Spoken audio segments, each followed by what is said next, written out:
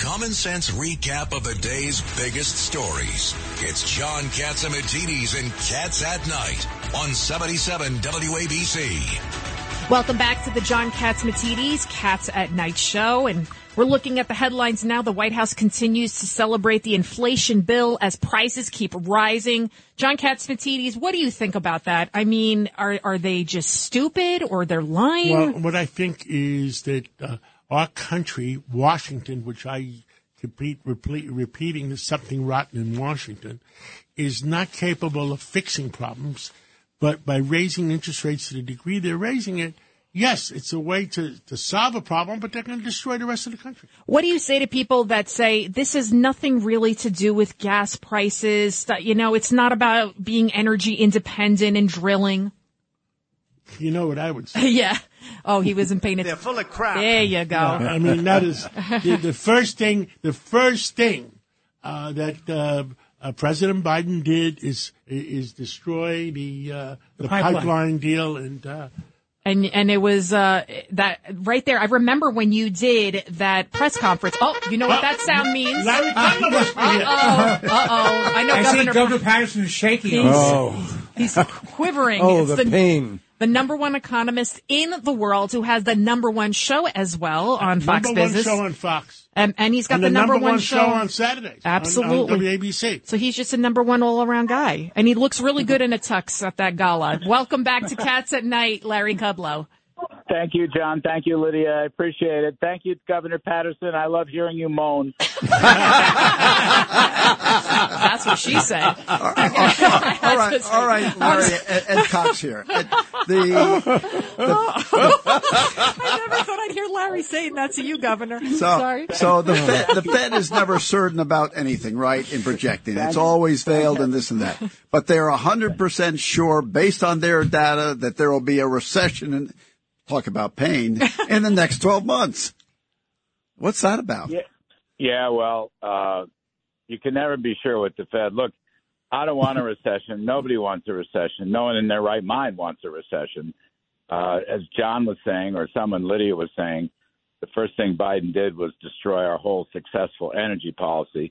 And then the second thing he did was spend us into oblivion, which triggered the inflation in the first place. Actually, the whole story is so dumb. Even now, all this recent legislation is spending more and more money, about $1.5 trillion. So Uncle Sam is spending and stimulating while the Fed is supposedly turning on the monetary brakes. So there's a conflict there.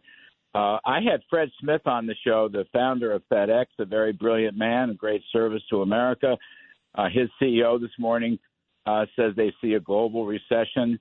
The numbers coming out this past week were recessionary-type numbers. So it's not a good story. I wish it were better.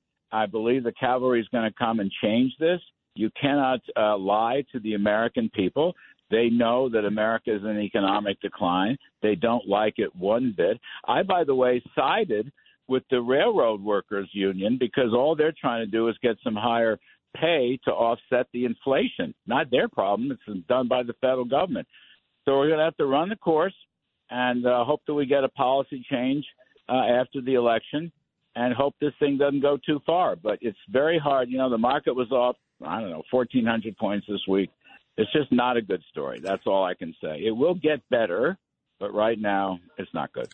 If we can get the Congress and the Senate in November, even though President Biden has veto ability, do you think we'll be able to do the right thing by the world? I mean, I interviewed the president of the World Bank today. He'll be on our Sunday show.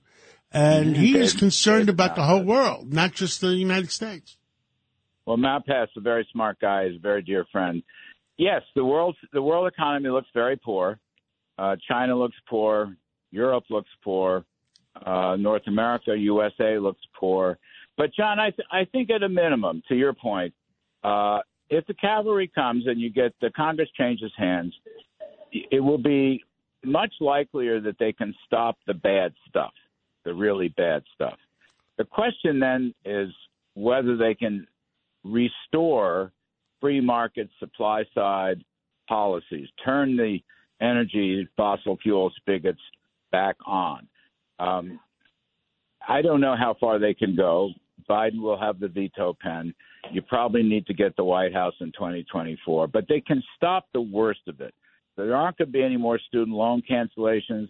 There's not going to be any more $500 billion giveaways for electric vehicles, and you can't charge the batteries. All that nonsense, all the social spending nonsense. And the progressives want to scratch every single left-wing itch they have. That stuff can be stopped. So that would be something. That would be something good and something to look forward to. We were at dinner last night with our friend Mark Simone and with yourself. And President Trump called to wish Mark Simone a happy birthday. And then he wanted to talk to you. What do you think? Well, that's a privileged conversation. Yes, thank you. Thank you. All right, we'll move on. See, Larry, I'm not always that bad. Well, see, thank you, Governor, for saving Larry. All I'll say is there's one thing I can say, that the president, I do speak to him regularly, and once again said to me, stay in good health. I'll let you draw your own implications from that. That means he wants you back, Larry.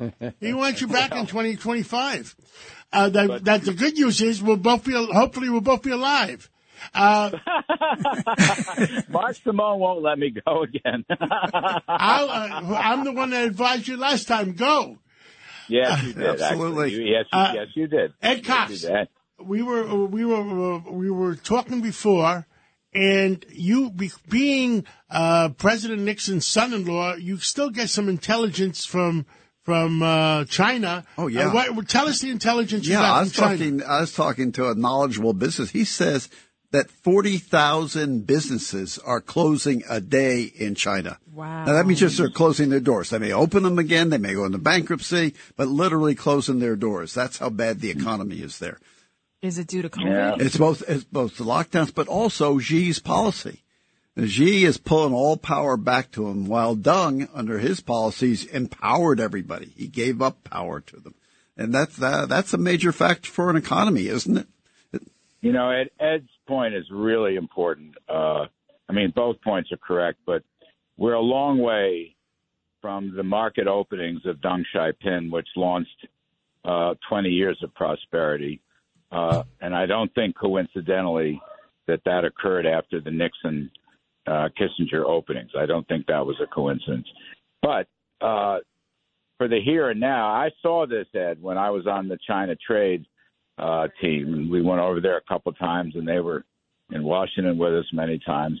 They've tightened. They've basically thrown out the pro-market attitudes. They're now back to the big state-run industries. They're now back to allocating credit. And, of course, they've clamped down on free speech as well as free enterprise. And it's hurt their economy. Look, you look at their numbers. Nowadays, the optimistic case in China is 5% growth, and they're not going to get that. They're in recession. It used to be the optimistic case was 15 to 20% growth. So those days are long gone. And, by the way, Fred Smith mentioned that today when he came on set. Because obviously FedEx has a window into China. But they've clamped down. They've clamped down on all the freedoms, the economic freedoms and the free speech freedoms and the religious freedoms. It's a terrible story. They are our biggest adversary. Although I got to say, Eddie, that I love the fact that Ukraine is really kicking some butt. Now, I love that. I just love that. And Russia, it looks like they're turning tail. They're even pulling their Navy out, for God's sake. So that's at least one plus on the world scene. Well, we talked at dinner last night. I had Kissinger for lunch, and he says we cannot give up any territory to Russia.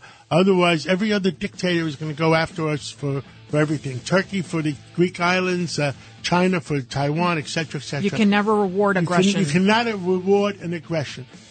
I'm with you. Absolutely. 100%. Well, thank you, Larry Kudlow. Have a great weekend, and I'm going to be listening to you tomorrow at 10 o'clock to 1 o'clock, the number one show on Saturday mornings. God bless you. And thank you. Pray for our economy. And let's take a break, and I understand we got Lou Dobbs calling in.